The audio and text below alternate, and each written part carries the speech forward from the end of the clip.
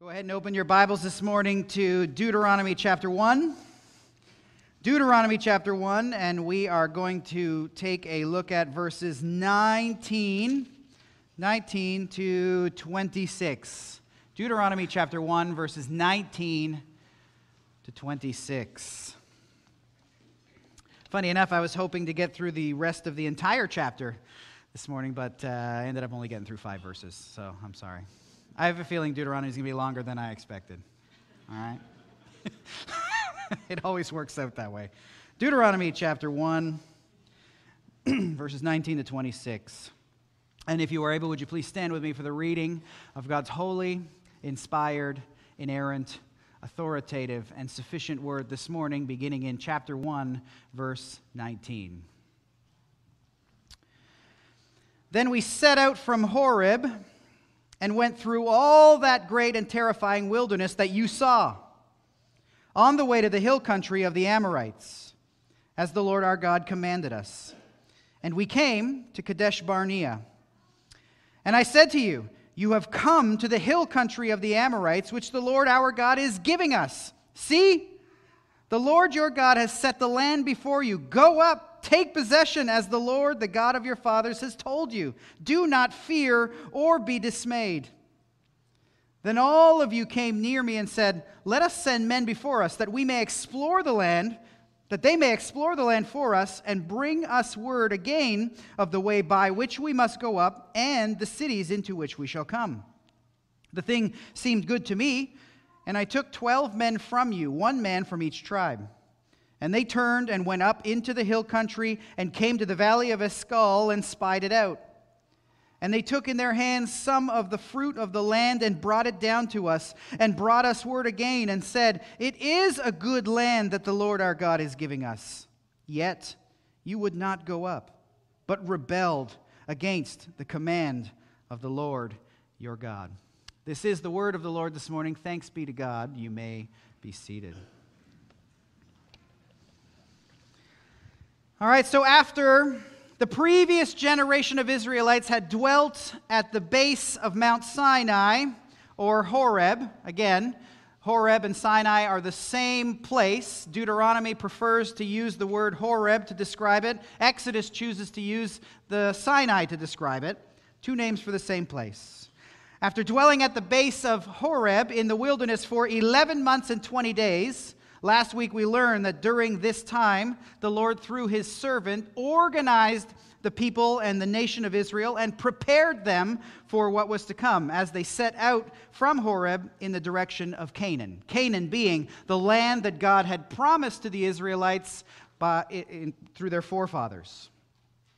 So during that year at the base of Sinai, the Lord gathered an undisciplined and disorganized group of people and he brought them to order. And he did this by doing a few things. First, by revealing his perfect law to them, all of his rules and all of his statutes, all of his commands and all of his precepts, all of which his chosen people of Israel were supposed to and called to live by as his royal priesthood, as his holy nation. And they were to do this both in the wilderness on the way to the promised land, and then subsequently when they got into the promised land, this is how they were to live from that point on. The Lord also, in this year, ordered and organized the people of Israel by outlining and commissioning certain gifted men for the purpose of constructing the tabernacle. The tabernacle in Israel was the dwelling place of God among the people. And these men were gifted by the Lord to construct it, but not just the tabernacle itself, but also everything that was associated with it. The furniture in the tabernacle, the altar, the utensils, the incense, and all of the rest. The Lord also, during this year, established and consecrated the priesthood, the men who were tasked with the duty and the privilege of leading and guiding and directing and guarding and protecting the worship of our Lord's most glorious majesty. Men who were assigned the function of ensuring that the people of the Lord worship the Lord rightly and appropriately according to the prescriptions set down by the Lord himself. The Lord also numbered the men of fighting age in the nation, and he organized 12 tribal encampments around the tabernacle, and they were to organize themselves in this manner every time they broke camp and set themselves up somewhere else. And as they went out, and when they set out, when their fathers, the generation before the one spoken of in Deuteronomy, set out from Sinai, Moses reminded them here in verse 19 of what it was that their fathers saw when they traversed and traveled through the wilderness. Look at it again here in verse 19. Then we, that's the previous generation, set out from Horeb and went through all that great and terrifying wilderness that you saw on the way to the hill country of the Amorites, as the Lord our God commanded us. So the Lord told Israel, it's time to break camp, time to move towards the promised land, because this is the land that God is going to give you. And it was during this time, when they broke camp, and as they started moving towards the promised land, that they faced the difficulties of the wilderness. The wilderness is not an easy place to trek through. And the people quickly, it didn't take long, they quickly took to murmuring and complaining among themselves from tent to tent to tent. And you can see in verse 19, right? Moses is a realist. He understands that this wilderness that they're traveling through, it's not an easy place to travel through. He said it right here. The wilderness is a treacherous place. He called it a great and terrifying wilderness. You see those words? A great and terrifying wilderness. Yes, Israel, we are to set out and move to Canaan, and it's not going to be easy as we make our way to the promised land. Other translations will expand on the sense of these words. Some translations will use the word fearsome or terrible or forbidding. And other texts describe in greater detail the difficulties that the Israelites would have faced as they moved through this desert from Sinai to the promised land. Deuteronomy chapter 8, verse 15, for example, there Moses, telling the people never to forget the Lord who brought them up out of Egypt, reminded the people with these words about the difficulties of the wilderness, saying this, God led you through the great and terrifying wilderness, and listen, Deuteronomy 8:15, with its fiery serpents and scorpions and thirsty ground where there was no water. Anybody care to traverse a wilderness like this? A wilderness of snakes and scorpions and very little water. That sounds awful to me. And later on, the prophet Jeremiah also, speaking the word of the Lord to that generation of Israelites, recounted the Lord's faithfulness in the wilderness as well, saying this in Jeremiah 2, verse 6, Israel did not say, where is the Lord who brought us up from the land of Egypt, who led us in the wilderness? Listen, in a land of deserts and pits, in a land of drought and deep darkness, in a land that no one passes through, where no man dwells. Are you starting to see the picture of this wilderness and its expansive and forbidding nature? This desert, this wilderness was a land of deserts and pits. It was a land so forbidding that no man dwelt there and no man passed through there. But that was the very spot that the Lord was going to lead his people Israel through. After taking them out from slavery in Egypt, he led them to Sinai to arrange them and administrate them. And then when he called them to leave Horeb and head toward Canaan, he brought them through this exact wilderness, filled with fiery serpents, no water, and scorpions. And the Lord would provide for them as he did. But as we read in Numbers 10, so when you're reading Deuteronomy 1, the bigger story or the more fleshed out story of what Moses is talking about is found in Numbers 10 to 14. In Numbers 10, we see that it didn't take long as they set out from the base of Sinai for them to start complaining about the difficulties they faced as they began their traveling. And this group of Israelites, this group proved to be a complaining generation of entitled people who moaned and whined and grumbled as they broke camp. And they even went so far as to move past groaning and whining and mumbling to looking back at their time in Egypt and revising it, glamorizing it, and romanticizing what they should remember as a brutal history. It's only been 1 year since they left, and they're already forgetting what it was like for them when they lived in Egypt, enslaved. In that year that they sat at the base of Sinai, they seemed to have forgotten already the whips, the grueling and exhausting labor, the inhumane treatment that they endured at the hands of their Egyptian overlords. They failed to remember their downcast disposition, not just theirs, but that of the whole nation. They failed to remember their broken spirits and their constant groaning, a groaning that was so deep that it reached the ears of the Lord, and He took it upon Himself to deliver them from that harsh enslavement. See, the picture here, or the lesson that we can learn or note, is that you and I, as believers in the New Covenant, we too have been promised a land. We too have been promised a heavenly city by our God. And now we must faithfully and obediently traverse the wilderness that we find ourselves in on the way there. And you know, we all live in this world together, right? You and I all know that this world is filled with its troubles and its trials and its hardships. It too has its metaphorical fiery snakes and scorpions and deserts and pits and droughts and deep darkness. Some of you are probably traversing those right now. Some of you probably feel right now that you are being bitten by those scorpions and bitten by those snakes. And you want and are maybe perhaps complaining and whining and murmuring, Lord, what are you doing in my life right now? This wilderness that we call earth can indeed be a great and terrifying place, filled with difficulties and full of corruptions and pains and death and lack and sickness and persecution. But you and I can learn a lesson from the Israelites, because you and I, as the people of faith in Jesus Christ, we look forward to the fact that God has promised us a heavenly city. God has promised us a place, and so we live in this world looking forward to the prize. We don't look back like Lot's wife did. We don't linger as Lot did. But we remember that the Lord is with us, and so we praise Him. As difficult as it might be when you are being bitten by a scorpion, we are stung by a scorpion. We praise Him at all times, and we must keep ourselves at all times from murmuring and complaining and whining and moaning, all of which represent or reveal in our own lives a heart that is rebellious against the Lord, that lacks trust and faith in the Lord as He leads us through this wilderness.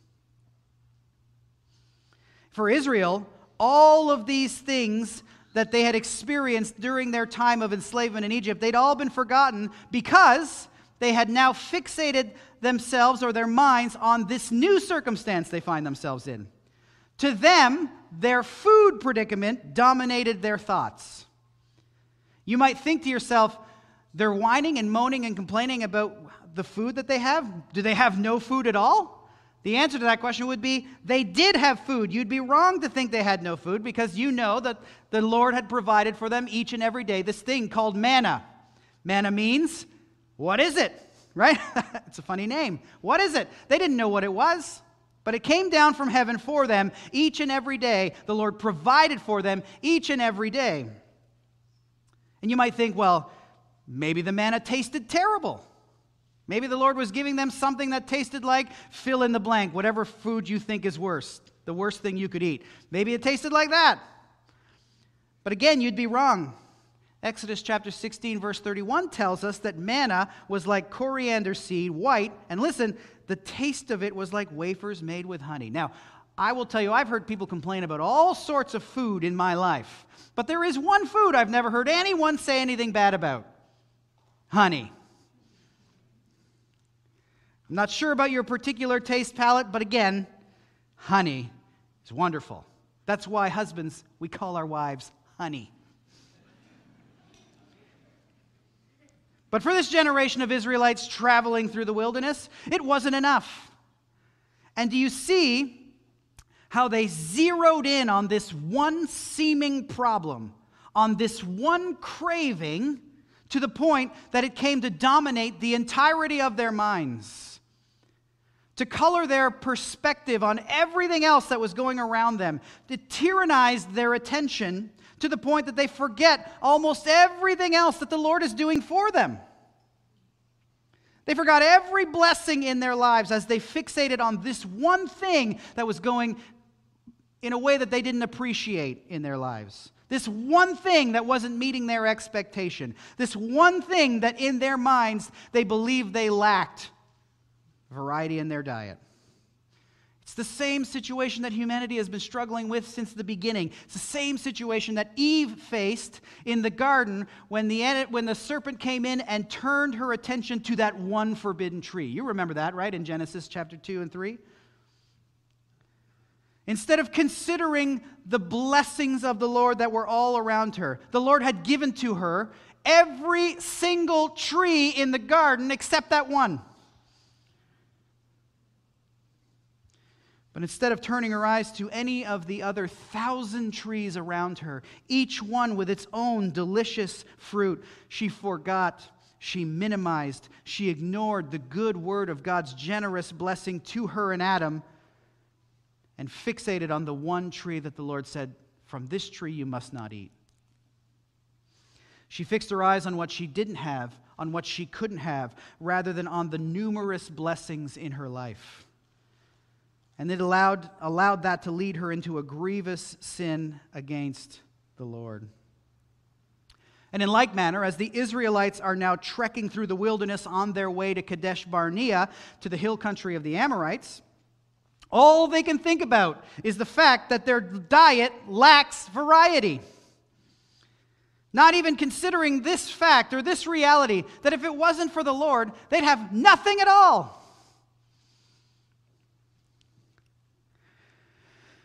It's funny, the other day I found myself coming home from a long day and my stomach was a little bit rumbly. And so I ran into the house and I opened the door of the fridge and I was rummaging through and I'm pushing things aside. And you know what it's like when you're hungry and you get a little irritated. And I'm pushing things all over. I'm pushing apples here and peaches there and celery here. And there's nothing in here to eat. I run to the pantry and I'm pushing crackers aside and granola bars aside. I'm like, where is all the food in this house? I caught myself complaining, and I remember in the moment of doing it, I'm preaching on this on Sunday. What is wrong with me? I just wrote a whole page on this, and here I am doing exactly what the Israelites did.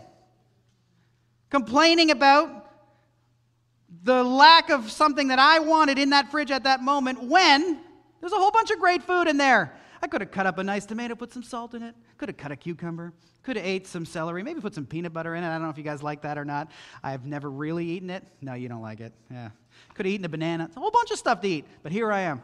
There's nothing. There's nothing. For Israel in the wilderness, the manna wasn't enough. And this fixation on this reality caused them to forget or to ignore the numerous ways in which the Lord has revealed to them and confirmed to them His loving kindness, His careful oversight of their life and their journey through the wilderness. As they thought about food, hear this, as they thought about their lack of food, not even the visible pillar of smoke and the visible pillar of fire was enough to halt their murmuring. And again, Israel here is a mirror. It's easy for us to look back at Israel and say, what a bunch of fools. They didn't even get it. But Israel is a mirror into our lives. It is a picture of us. We're not any different than these folks. We too can be just as ignorant and just as careless with regard to the Lord's abundant goodness and blessing and provision in our lives when we have a strong craving for some particular thing that we do not possess. When we have a desire for some activity that is forbidden by the Lord. We can forget about the family around us, or the homes that we live in, or the food that we eat, or the water we drink, or the air that we breathe. We can overlook the Lord's ordering of regular seasons, the rising of the sun each and every morning. I mean, my yard is set just so that it faces the sunrise every morning. I get the beautiful picture of the sunrise. It's perfect. You guys can come over if you want and check out the sunrise with me. It's beautiful. It's amazing. And I'm constantly reminded as I go to the sink to get some water to put into the coffee machine, as I look out, boom, there's the sun rising, and it never gets tiring. We forget the beauty of the flowers and the beauty of the trees and the beauty of the gardens that we drive by and that we live among. You and I are at all times surrounded by thousands upon thousands, by myriads upon myriad blessings that we simply do not take the time to contemplate and to recognize, all of which declare the glory of God, and all of which are given to you and I, His children, as blessings. It's like stubbing your toe. And not just any toe. Let's say it's like stubbing the third toe in. You know that one right beside your pinky toe, in between your big toe, and then that one that's longer than your big toe, the one that's in there. The toe you never think about, ever. I never think about the third toe in. Until I hit it against the corner of a wall. And then, it's all I can think about. I never thank God for that toe. Until I hit it and I think, I wish this toe would go back to being just non-painful. And all I can think of is, Lord, I remember the days when you blessed me with a third toe that wasn't sore.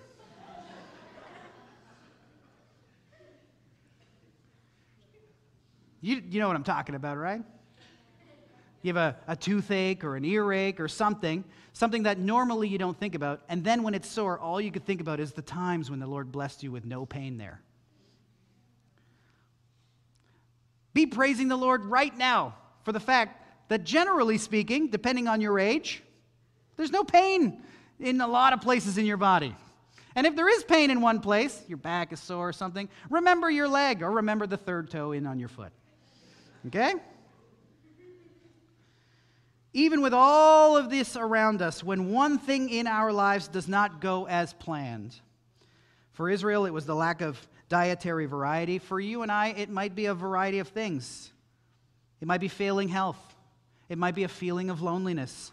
It might be that we're not making as much money as we thought we would at this time in our life. It might be that we're not getting the respect that we think we deserve at this time in our life. It might be another person not treating us as well as we think we should be treated. It might be that we haven't reached a certain goal in our life, or we haven't achieved a certain thing that we hoped that we would have achieved at this time in our life. And we begin to fix our eyes on that one thing that we don't possess, that one situation that is not going as we would have it to go, and we set all of our attention on that thing or that person that is bothering us, and we forget everything else that the Lord is doing in our life as we fixate on that one thing. And we begin to murmur about it, and to complain about it, and to get bent out of shape about it. Oh, if I could just have this or that, I'd be at peace. If I could just attain this, I'd be happy. But listen, it never works that way. Because there will always be something else our flesh wants. When you get whatever it is, and again, you probably know this in your own life, right? There's been a time in your life where you said, I just want this. You get it, and for a little while, yeah, you feel good, and then boom, it's on to the next thing. That's just who we are. That's what we're like. Same thing as Israel. There's always going to be something else that we think we need for contentment and satisfaction if we're not loving the Lord with all of our heart, soul, mind, and strength. So don't allow the regularity of the things around you. Don't let the fact that God's blessings in your life are repeated so that they're happening to you all the time to the point that you forget about them. Don't forget. Search your life. Take stock of your life. Take stock of everything around you and remember the blessings of God. Become familiar with them. Don't allow them to become mundane and unexceptional. Things we see all the time tend to get that way, right? The sun comes up every single morning because God commands it to do so. Now, that might be a predictable event that we've witnessed 1,000 times or we've heard about 1,000 times, but it doesn't lessen the fact that it is an excellent and glorious work of God for your blessing. It's like someone maybe visiting you from a far-off country, and during their stay with you, they'll say something like, you know what? I would love to go to Niagara Falls. I've heard about Niagara Falls. Can we go to Niagara Falls? And we all live kind of near the falls, so you and I, we've probably been there 5, 6, 7, 8, 9, 10 times. We've seen it a bunch of times, and we have no desire to fight the traffic to go down there and see it again and see all of the Lundy's Lane stuff over there and the Frankensteins over here and the different things that are all up that street. But to your friend, who for the very first time, for whom this is the first time, they're mesmerized, they're awe-inspired, and you wonder, why is this such a big deal? Because we've forgotten the wonders of God's work all around us. It's like if you were to go and visit your friend who lives in, say, Rome or Paris or Calcutta or the Congo or Japan or the Amazon, and you were to say, take me to some of the sites there. Sites to them that are commonplace. Sites to them that have lost their luster. You'd go and you'd be mesmerized. They might say to you, how many times can someone look at the Colosseum? But I would say, I love that Roman Empire and I think about it all the time.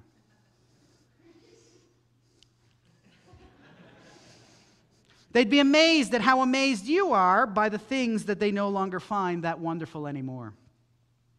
Do not let familiarity lead you to forgetfulness. May it never be that we, like the Israelites of old, neglect and forget to contemplate the wonderful, varied, numerous blessings and mercies of God that are all around us all the time. And the same is true when it comes to the people around us. Our brothers and our sisters in Christ. Listen, we're not all going to agree on every single issue every time. And our opinions on numerous topics and concerns and practices and subjects will oftentimes be different. And yet, even so, the call to each one of us who truly loves Jesus is to keep yourself from murmuring about your brother or your sister. To keep yourself from going from tent to tent to tent and talking about how you're really upset with the way this person sees this issue or that subject. This is what the Israelites in the wilderness did, and it angered God. We are called to love and to forgive one another, as Christ has loved and forgiven us. We are called, as Colossians 3:13 tells us, to bear with one another. We are called, as Peter wrote in 1 Peter 4:8, love one another earnestly, since love covers a multitude of sins. I say all this because in like manner to the Israelites whose craving led them to filter out everything in life at that moment, or to filter everything in their lives through their craving, to the point that they ignored and forgot about all the blessings around them, so too can we, as we listen to, as we are trained by, as our minds are shaped and conformed and molded to the patterns of the world that we live in, so too can we begin to filter our entire view of another person through the lens of something we don't like about their opinions or their viewpoints or their practices. They raise their kids differently than me. I don't want anything to do with them. And we forget the many and varied ways by which the Lord blesses us through those very same people. You and I aren't going to agree on everything. You and you aren't going to agree on everything, but that does not mean that you and I are not a tremendous blessing to one another at every single minute. Well-meaning Christians can disagree on a host of things and yet still be a source of encouragement for one another, edification, exhortation, sanctification, and even laughter and joy.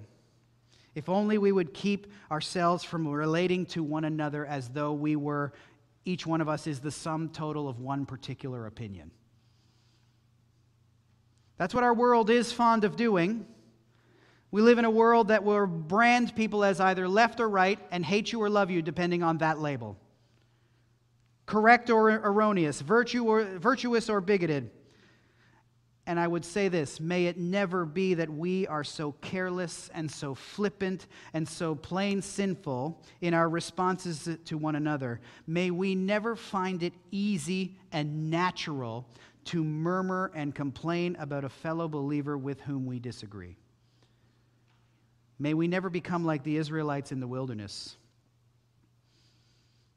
May we instead be so full of the wonders of God's glory and goodness that no matter where we find ourselves, no matter what situation we find ourselves in, be it poverty, be it some great and terrible wilderness filled with fiery serpents and scorpions, may it, even if we have to eat the same meal every day, let us repeatedly call to mind the many and varied ways that God has led us and blessed us along the paths of life.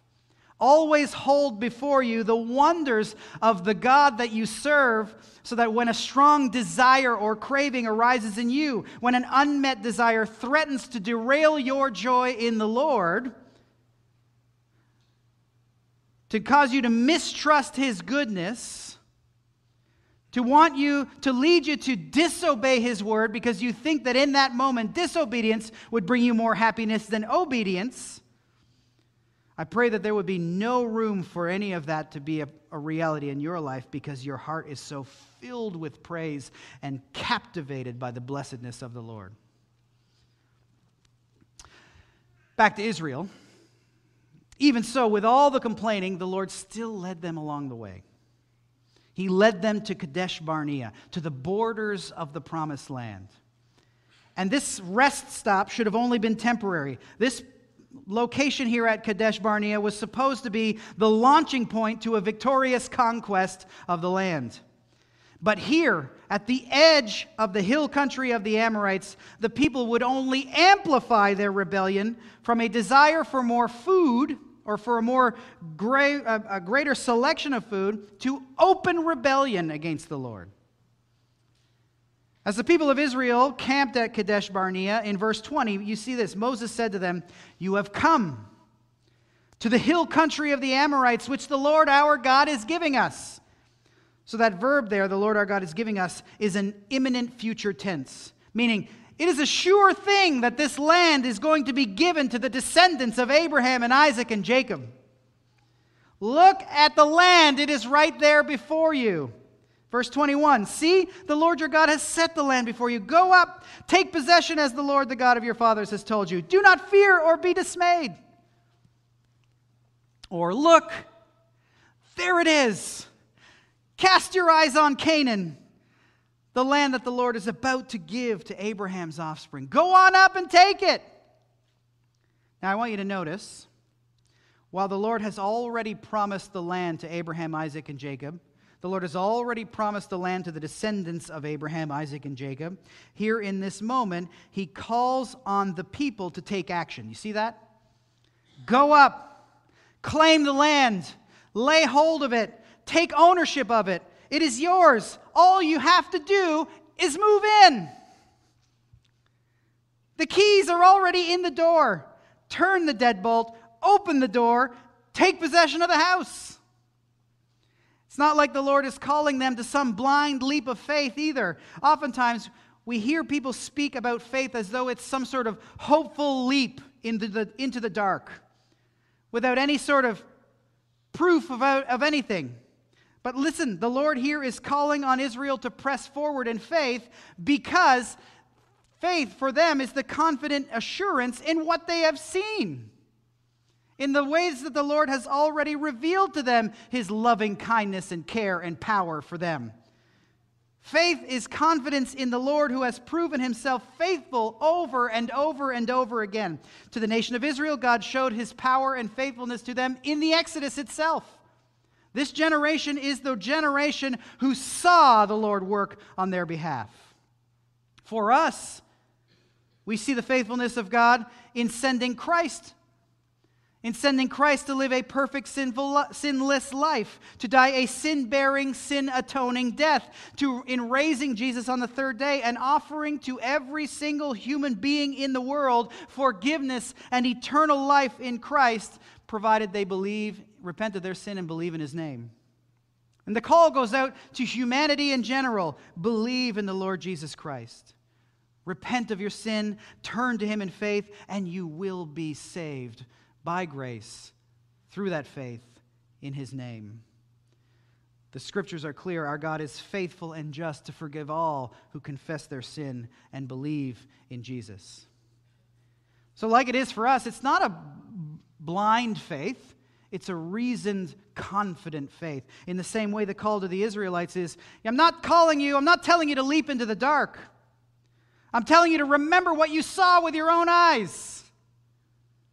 You saw my power work on your behalf. You watched me destroy the most powerful military force in the planet before your very eyes. And guess what? You didn't have to lift a single sword. The Lord did it all. And so the Lord, having proven his glorious power, he told the people, do not fear. Meaning, do not be anxious. Do not be nervous. Do not be apprehensive about entering and taking the land. Don't hesitate. Don't linger in the wilderness. Don't pause as you look at the land and see that there could be people there that you think are pretty strong. Remember that the Lord is with you. Remember that he fights for you, and do not be dismayed. Meaning, do not allow fear and terror to rob you of your courage. When you see what will appear to you to be insurmountable obstacles to your taking the land, do not be dismayed. Do not be sapped of your courage. And this is a repeated command in Scripture from page 1 to the last. Do not fear. The Lord is with you. Advance. Go. For the Israelite, it was go in and take possession. For us, it is go. In the knowledge that Christ has all authority in heaven and on earth, go and make disciples. In either case, the Lord goes before his people as they hear his call to advance, and he fights for them. And the Lord repeats this, whether it's to the first generation of Israelites leaving the promised land, to the next generation of Israelites about to enter into the promised land, to us today who sit here trying to advance into a dark world. See, the wilderness generation 40 years later, hoping to succeed where their fathers had failed, to them the Lord said this in Deuteronomy 20, verses 1 to 4. When you go out to war against your enemies and you see horses and chariots and an army larger than your own, you shall not be afraid of them. For the Lord your God is with you, who brought you up out of the land of Egypt. And when you draw near to the battle, the priest shall come forward and speak to the people and shall say to them, Hear, O Israel, today you are drawing near for battle against your enemies. Let not your heart faint. Do not fear or panic or be in dread of them, for the Lord your God is he who goes with you to fight for you against your enemies to give you the victory. And if you move on into the New Testament, the disciples, and by extension us as well, we are exhorted in Matthew chapter 10 by the Lord Jesus Christ when he said in verse 26 and following, Have no fear of them. For nothing is covered that will not be revealed, or hidden that will not be known. What I tell you in the dark, say it in the light. What you hear whispered, proclaim it on the housetops. And do not fear those who kill the body but cannot kill the soul. That's everyone aside from the Lord himself. Meaning, don't fear anyone, but instead fear him who can destroy both soul and body in hell. That's the Lord. The only one you fear is the Lord. Are not 2 sparrows sold for a penny, and not one of them will fall to the ground apart from your Father? But even the hairs of your head are all numbered. Fear not, therefore. You are of more value than many sparrows. In other words, as believers, we are called to courageously and boldly, A, proclaim to the world the good news of salvation by grace through faith in Christ, and B, as the Apostle Paul wrote to the Ephesian believers, to take no part in the unfruitful works of darkness, but instead to expose them. And both of these things, you and I know it, both of these things will elicit a response from the evil world that we live in. A response that could very well bring us to fear and hesitation and dismay. Which is why the Lord repeatedly tells us, I'm on your side.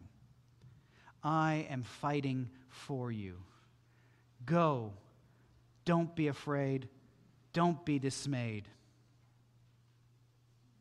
For the first generation of Israelites, those who were directly liberated from bondage in Egypt, as they encamped on the borders of Canaan, it seems as though, what I see in the text is they were, at the very beginning, ready and willing to follow the Lord's command. And hearing the call to fearlessness, they approached Moses in verse 22 of Deuteronomy 1 and said, let us send men before us that they may explore the land for us and bring us word of the way by which we must go up and the cities into which we shall come. So the people went and asked Moses to send an as of yet unspecified number of men to go in and check out the land. And Numbers 13 tells us what they actually were hoping to see checked out. Numbers 13, verses 18 and 20. Send them to see what the land is, and whether the people who dwell in it are strong or weak, whether they are few or many, whether the land that they dwell in is good or bad, and whether the cities that they dwell in are camps or strongholds, and whether the land is rich or poor, whether there are trees in it or not. Be of good courage and bring some of the fruit of the land.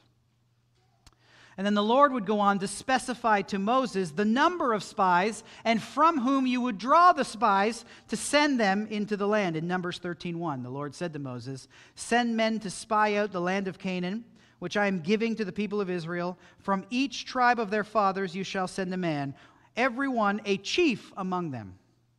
So the Lord told Moses, send as spies 12 important and influential men, one from each of the 12 tribes, to scout out the land. And in obedience, our text in Deuteronomy 1, verses 23 and 24, we read that Moses took 12 men from the Israelites, one man from each tribe, and they turned, went up into the hill country, and came to the valley of Escol, and spied it out. Numbers 13, verse 23 tells us when they got to this valley of Escol, the abundance of the fruit there was noteworthy. Indeed, the land that God is giving them is wonderful and plentiful and abundant. Numbers 13:23 says, they cut down from there a branch with a single cluster of grapes, and they carried it on a pole between the two of them. It took 2 men to carry this cluster of grapes. And they brought some of the pomegranates and figs. And when these men returned to the Israelite camp and they showed all of the fruit to the people, some of them piped up in verse 25 and said, it is a good land that the Lord our God is giving us. Numbers gives us a little bit more detail in Numbers 13:27. They said, we came to the land to which you sent us. It flows with milk and honey, and here is some of its fruit. In other words, the Lord was right about the plentiful bounty of this land. It is indeed an excellent and pleasing land, and those who take possession of the land will surely be blessed. But that won't be us, because we learned a few other things when we were there as well. Not only is the land arrayed and filled with delicious food, the very food that they were complaining about, right? The very food they wanted so desperately is all right there.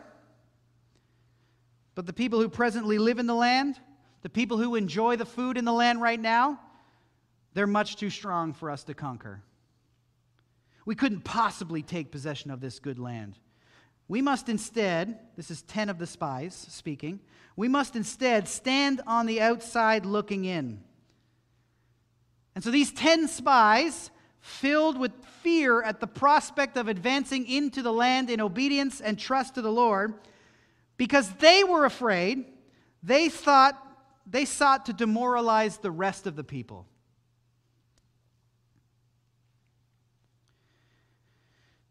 They sought to bring a people who were confident, expectant, and ready to enter into the land down to their level of paralysis, to their level of refusing to trust God's word. And they said this in Numbers 13, 28 and 29.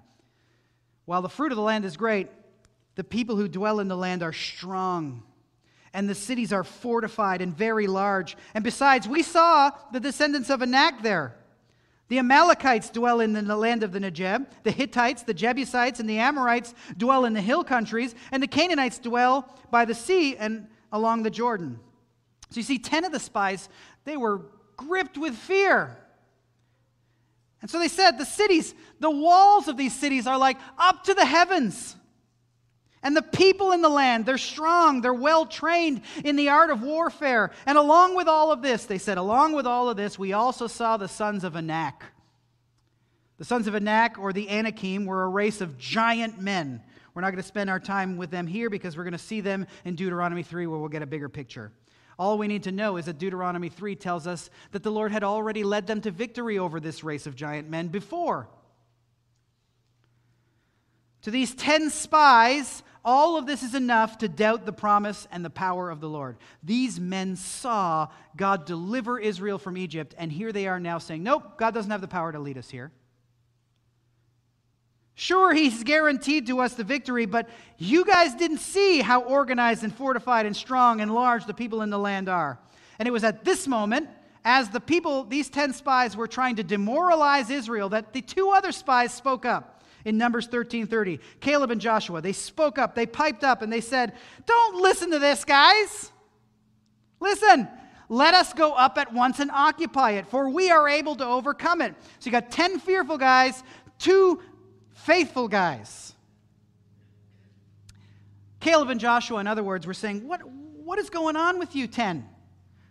Would you listen to yourselves? Why are you so afraid? Why are you so dismayed? Listen, the Lord has already told us to go in and take possession.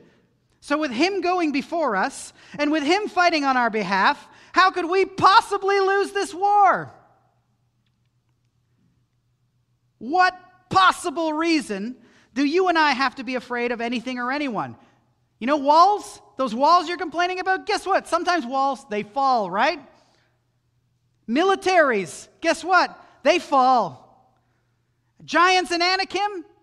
You've heard the old saying, the bigger they are, the harder they what? You guessed it, fall. But the 10, they reasserted themselves. And they responded to Caleb's bad report by amplifying it and just plain lying. Numbers 13, 32, and 33, they said, the land through which we have gone to spy it out is a land that devours its inhabitants, and all the people that we saw in it are of great height. And there we saw the Nephilim, the sons of Anak, who come from the Nephilim. And we seem to ourselves like grasshoppers, and so we seem to them. Now, did you notice a few changes here? See what their fear led them to do. They started altering the truth to fit their narrative, to fit their fear. When they returned from the land, what is it that they immediately said? In verse 25, it is a good land that the Lord our God is giving us, right? You remember that? Boom, that's what they said. This is a good land, flowing with milk and honey. And guess what? Here is some of the fruit of the land. And now, to keep the people from going up into the land, at the prospect of people actually living out the command of the Lord because they're afraid, at the prospect of people actually listening to the words of Caleb and Joshua to faithfully advance into the land, they say this, the land devours its inhabitants. How do you go from it's a great land to it devours its inhabitants? Fear. It's a difficult environment that kills the people that live in it. And they added this outright lie. Remember, they started by saying, we saw some of the sons of Anak there. We saw some giants there. And here in Numbers 13:33, they say, all of them. Right, you see that? All the people we saw in it are of great height. So it went from we saw the sons of Anak to they're all the sons of Anak. And then they added this. We saw the Nephilim. You know, those guys from whom the sons of Anak come. Now, the Nephilim are referred to in Genesis chapter 6 as the byproduct of relationships between demons and the daughters of men. The Nephilim were a prime reason why God chose to flood the earth. They were all destroyed, and the Lord restarted everything with the man, Noah, and his family, who were themselves not of the Nephilim. They're all gone. But you see these men lying here to inspire more fear in the people so that they don't go up in obedience to the Lord. This is what fear does. It's a tactic of the fearful to bring people to their side, to keep them from pressing forward. They give outright falsehoods, and they make the situation seem far worse than it actually is. Listen, every single time that there's a command in of the Lord in Scripture, there is going to be 1,000 reasons for you to disobey it. 1,000 reasons for me to disobey it. 1,000 reasons to be dismayed and to fear. But the Lord says to us, do not fear. Do not be dismayed. There will always be something tempting us to faithlessness to His Word. But one of the lessons we are taught, and one of the lessons that is reiterated over and over and over again to us, is that the Lord is going to defeat all of His enemies. He's the one fighting the battle, so we don't need to fear. Our world loves to fearmonger because it knows, and we see it in the text, that when you produce and promote fear among the people, those people are easier to manipulate and to control. The 10 spies who inspired fear were able to control an entire nation, to keep an entire nation from going up in obedience. It's the power of fear to immobilize godly people.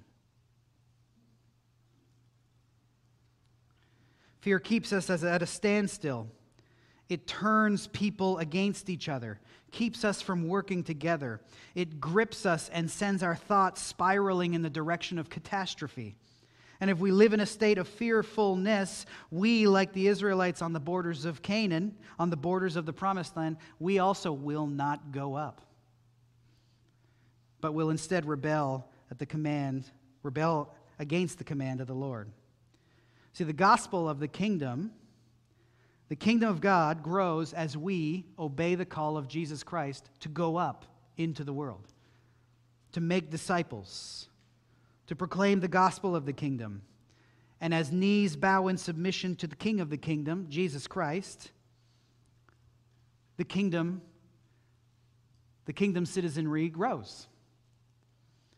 But as we labor to do that, there will be many both inside the visible church and outside the body, who bring fearful and bad reports just like the 10 spies did. And you will always have people like Caleb in the church too, saying, it doesn't matter what they're saying, let's go up, let's do what the Lord said. Who are you going to listen to? Are you going to listen to those who themselves are fearful, and so in order to justify their own lack of movement and obedience, they try to get you on their side so that they can feel a little more comfortable with no movement? Are you going to listen when people say, hey, don't stand on the street corners telling people to repent? That's kind of offensive. You shouldn't be doing that. Why are they telling you that? Because they don't want to do it. Let your life be the gospel. If necessary, use words. You know how much I hate that phrase. The gospel is to be spoken with words. I mean, you don't want to be thought of as one of those Bible thumpers, do you? You don't want to be considered by the world as one of them closed-minded Bible people, do you? Who speak so exclusively about Jesus being the way that the people around you feel marginalized and excluded? You don't want to be one of those, do you? Every time I say, well, yeah, that's exactly what I want to be. That's what you should say too. I choose to go up in obedience to the Lord, to advance with the gospel of the kingdom. You believe in the Lord Jesus Christ. Bow your knee to the King. Enter into the kingdom. You be forgiven. They might get upset. How often I hear about professing Christians speaking about the offense and the hatred of the world being to them a larger consideration that we must think about than the command of Christ to go into the world and clearly articulate the gospel and make disciples. The command of Christ supersedes anything the world says. But I digress. The 10 spies and the fact that the Israelite people side with them over Caleb and Joshua reveals the utter hypocrisy of the people. Now compare and contrast what's happened in this short time. The spies revealed the goodness of the land, and Moses reminded the wilderness generation in Deuteronomy 8, the Lord your God is bringing you into a good land, a land of brooks and water and fountains and springs flowing out in valleys and hills, a land of wheat and barley, of vines and fig trees and pomegranates, a land of olive trees and honey, a land which you will eat bread without scarcity, in which you will lack nothing, a land whose stones are iron and out of whose hills you can dig copper. In other words, this land possesses everything that you've been complaining about lacking in the wilderness. You want more food? It's there. I'm going to give it to you. Go. You want free-flowing water from brooks and springs? It's there. Your stomach will never growl. Go. There you can use the iron and the copper as weapons for defense. There you will live in stable home, free from trials and discomforts of the desert that is filled with snakes and scorpions. And Israel, you will live as a free people in the land. These were the three choices that were available to this people. It's the same three choices we have. Go up and take possession of the good land and enjoy its blessings. Continue to dwell in the harsh wilderness where food and water are scarce and snakes and scorpions threaten. Or return to Egypt and re-engage with a life of slavery. The fearful 10 will keep people in the wilderness or cause them to return to Egypt. The two faithful will inspire the people to take hold of the promises and the blessings of God. Sadly, in that time, the voices of the fearful spies won the day. And the people of Israel did not go up, but instead they rebelled against the command of the Lord. How they rebelled, that'll be our subject for next week. But for this week, my prayer is that we will leave here this morning with a renewed sense of courage, with a renewed sense of fearlessness, with a renewed sense of the call to go and to advance, to not be afraid, to not be dismayed, because the Lord our God goes ahead of us and fights for us. Let us take note of the promises of the word. In the same way that our Lord told Israel to fear not because he is with them, Jesus Christ told us in Matthew 28, behold, I am with you always, to the very end of the age. So in closing, as we are his witnesses to the very end of the earth, he's with us always. He's with us as we love each other genuinely, as we abhor evil, as we hold fast to what is good, as we leave vengeance in his hands and instead repay evil with good, as we expose sin and the deeds of darkness. He's with us as we die to ourselves, take up our cross, and follow Jesus in this hostile world. He's with us as we call sinners out of darkness and into the marvelous light of Jesus Christ. He's with us as we strive to do all things for the glory of God.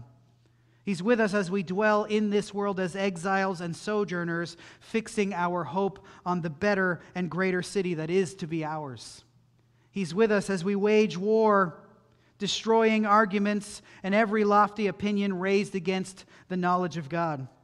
He's with us as we put on the whole armor of God and we stand in the strength of his might against the schemes of the devil. He's with us as we forget what lies behind and we press on to what lies ahead. He's with us as we strive to be lights in a world that is bent on darkness. In all of these, my fellow brothers and sisters in Christ, let us never fear, but may we go up and take possession of the land, so to speak. Let us never be like the Israelites who on this day rebelled against the Lord and refused to advance according to his command, but instead let us, as those in whom the Holy Spirit lives, always remember and always hold fast to the promise that Israel of old ignored. Do not fear or be dismayed. You shall not fear them, for it is the Lord your God who fights for you. Father, we thank you and we praise you and we honor you for the encouragements and the exhortations that you've given us in this word this morning. And Lord, I know fear is one of those things that can creep up on us quite easily. It's something that all of us at some point in time will struggle with, even those who pretend like they're never afraid.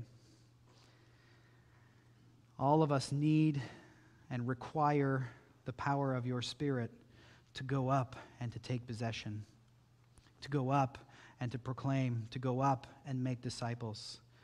So I ask that you would give us all, as a body of believers, a spirit of boldness and courage. I pray that you would always hold before us those words. We don't need to be afraid. We don't need to be dismayed because you fight for us. And we pray all of this in Jesus Christ's precious name. Amen.